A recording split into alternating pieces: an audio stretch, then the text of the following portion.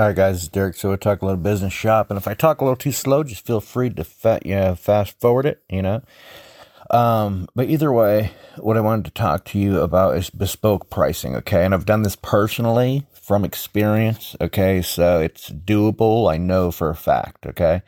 But you have to see if it's doable for your business and your model, okay? That's for you to determine, okay? So on a micro scale, I was running a smaller business, okay, doing coaching. And so a lot of people, it's for $2,000. But when I was talking to someone that I identified was making more money, it was $5,000 for them. I didn't mention $2,000. I mentioned $5,000 to them, right? First of all, you have to know who you're talking to. Okay.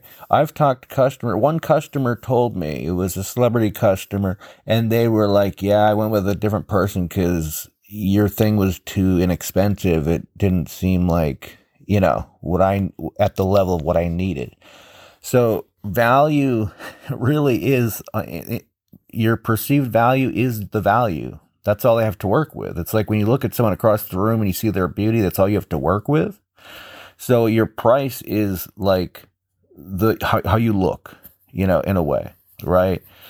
Obviously, there's other factors, and many people would disagree with everything everybody says, so I can't say everything correctly all the time. So just know that, okay? I'm going to make a lot of mistakes in saying things, and I cringe at some of the podcasts I've made and go back to, I'm like, oh gosh, but that's how it is. You can't ever get anything perfect.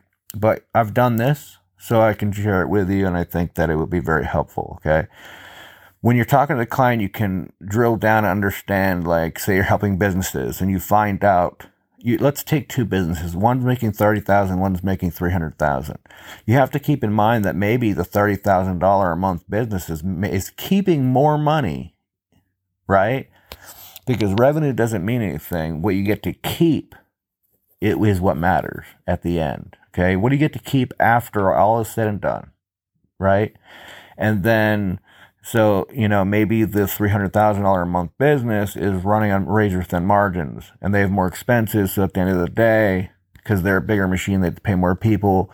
So they have to keep less, So you can't just base it off of revenue. You have to base it off of, you have to dig deeper and find out, like, how much do you get to keep out? What do you guys make? And what do you get to keep after that's all said and done? You might be able to sell the more expensive service to the guy making $30,000 a month than the $300,000 a month. They might be able to afford it more. Okay, so you have to understand that. So once you understand, like, what your, the value of what they're making, you have to understand. The number one question is, can my product help this person truly? Like, can it truly help them? If it can't, be honest right away and say, dude, like, sorry, or girl, sorry, I can't. Like, our product isn't a good fit for you. It's not, and I'm doing you a favor. It can't help you. It's not like me poo-pooing you away or anything like that. It wouldn't do you any service, right? You want to work with people that you can track the results, that you can say, hey, like, we'd like to track your results. We want to, we'd like to do check-ins to see how you're doing. And this is the importance of having great customer service. A lot of people focus on having great salespeople, and they don't give a blank about what happens to them. And that's horrible. And that will hurt you in the long run. If you have an excellent, and your sales team, the person that sold the person can follow up with the people they sold. That could be part of their job.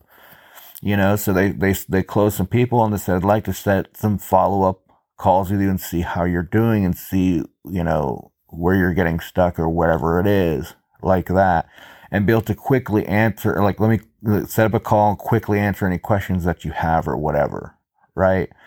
But it depends on your business model, and do what you want to do. It's your life, okay? But I recommend having really good customer service, or having a separate customer service team to help with that, to make sure people are getting value from the product. Because you're always, after the sale, you're still selling, because you're selling them and using it. It's usually a transition for a company to, when you're helping a company out, You're changing something in their already probably chaotic system.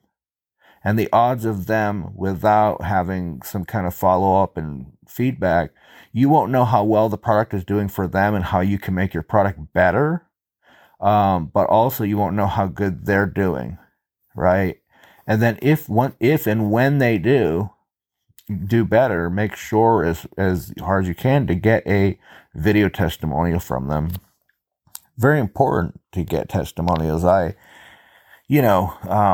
Before, my mind changes a lot too, as I learn new information. So you have to understand that just like the scientific enterprise changes, like you saw this changes with the CDC and all this other stuff at the time of this recording, back and forth. But that's how the scientific enterprise works. With new data, you have to change and update it, right?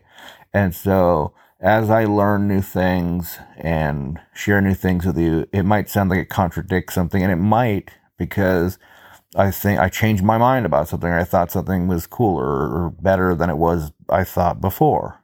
Okay, and that's just how it is. But this podcast is meant to inspire you. Okay, whether you do anything with this information or not, hopefully, if anything, if it can make you excited about your own business again, and you change nothing by listening to this, but you just get excited about your business again, great. Okay.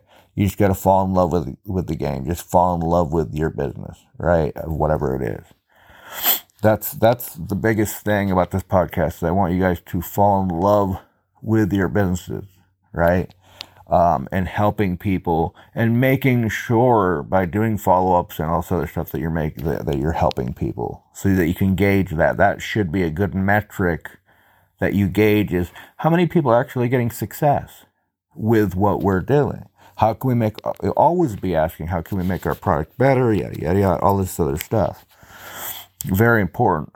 So back to the point, which is bespoke selling versus bespoke product. I had the same product for two different people.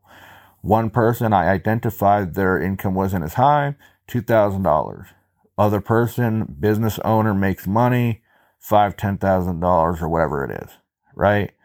And so, when you're talking to a business, find out what they get to keep after all is said and done, and then you can adjust your price accordingly. So you won't be, and you could have a chart in front of you of like, if you want to organize it, but practice the bespoke pricing based off of what they're saying, and say it with the same conviction, because you're going to help them. First of all, companies that are keeping more money, they're smarter and they use information wisely.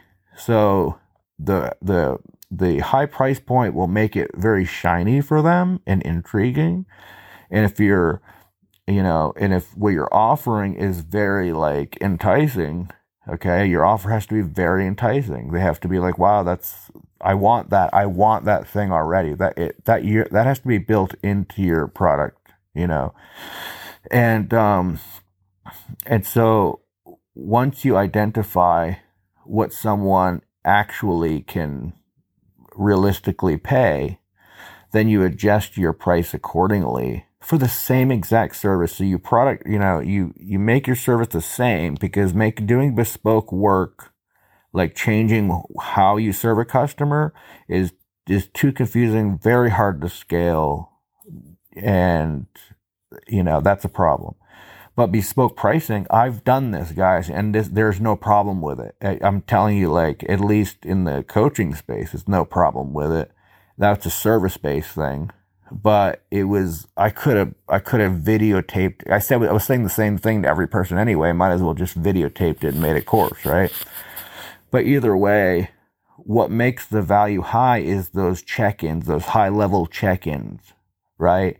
To make sure, okay, we're selling you this thing and this solution XYZ, but we're also going to do the follow-up and check, but make sure that you're getting results and make sure everything is good and built to answer any quick questions that you have. And you can do that with a quick 15-minute call, and so, it's important to do bespoke pricing, because if you just charge everyone the same price, the $30,000 company or the $300,000 company or even a $3 million company, if you charge them the same price, first of all, it's not going to be as attractive to the higher companies. Like if it's $3 million a month company, if it's a $10,000 thing versus like a $100,000 thing, it's like, how serious are they going to take it? You know what I mean? And so, if you know that the value, and only do this, guys, only do this if you know that they're going to truly get the value out of it that they want and that they'll appreciate it. And they appreciate it more based on price, right? But you have to think of it this way. Someone that has $10 billion, if they go and buy a car that's worth $500,000, I'm not going to do the math here, but let's just say it equivalently costs them like $5 for you if you're working a regular 9 to 5, right? They're spending like $5 because it's such a tiny portion of what they're making.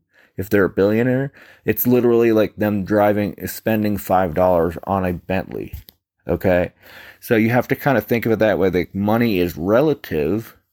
Okay.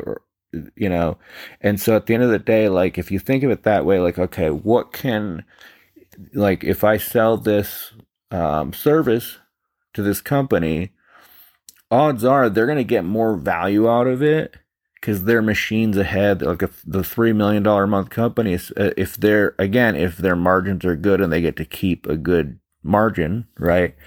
Selling them at $100,000, for example, is totally feasible to do. And then the next call, you're selling a $10,000 price point for the same exact thing. Worked for me, but again, like it depends on your business. The product did not change whatsoever, right? I just had a unique model that no one, I didn't see any competition really, and so at the end of the day, I just made it different. And so you can do that too, guys. And, just look at your business and think about it like, hey, are we just charging everybody the same exact price? Because fulfillment, once you have that down, and if your fulfillment's awesome, your $10,000 customer, you can upgrade them later once they grow. The higher end people, you can upgrade them to, if you're doing masterminds or anything like that, you can do that, or you can just jump to a mastermind if you want to. It depends. There's a lot of ifs and whatnots and stuff like that. So you really have to look at your business. But I know without a shadow of a doubt, okay, and I'm telling you this firsthand for years, like bespoke pricing, not bespoke product, not bespoke, delivery. Same product, bespoke pricing works, and it works well. And I'll tell you this, the people that paid more were better customers. It was a better experience, and they got better results because it's quite honestly, like they're more disciplined people. They have better principles. They have better lifestyles. Okay. So at the end of the day, you would be doing them a disservice to charge them pocket change to them. They're just not going to take it as serious, and they're going to value it at what you charge it at.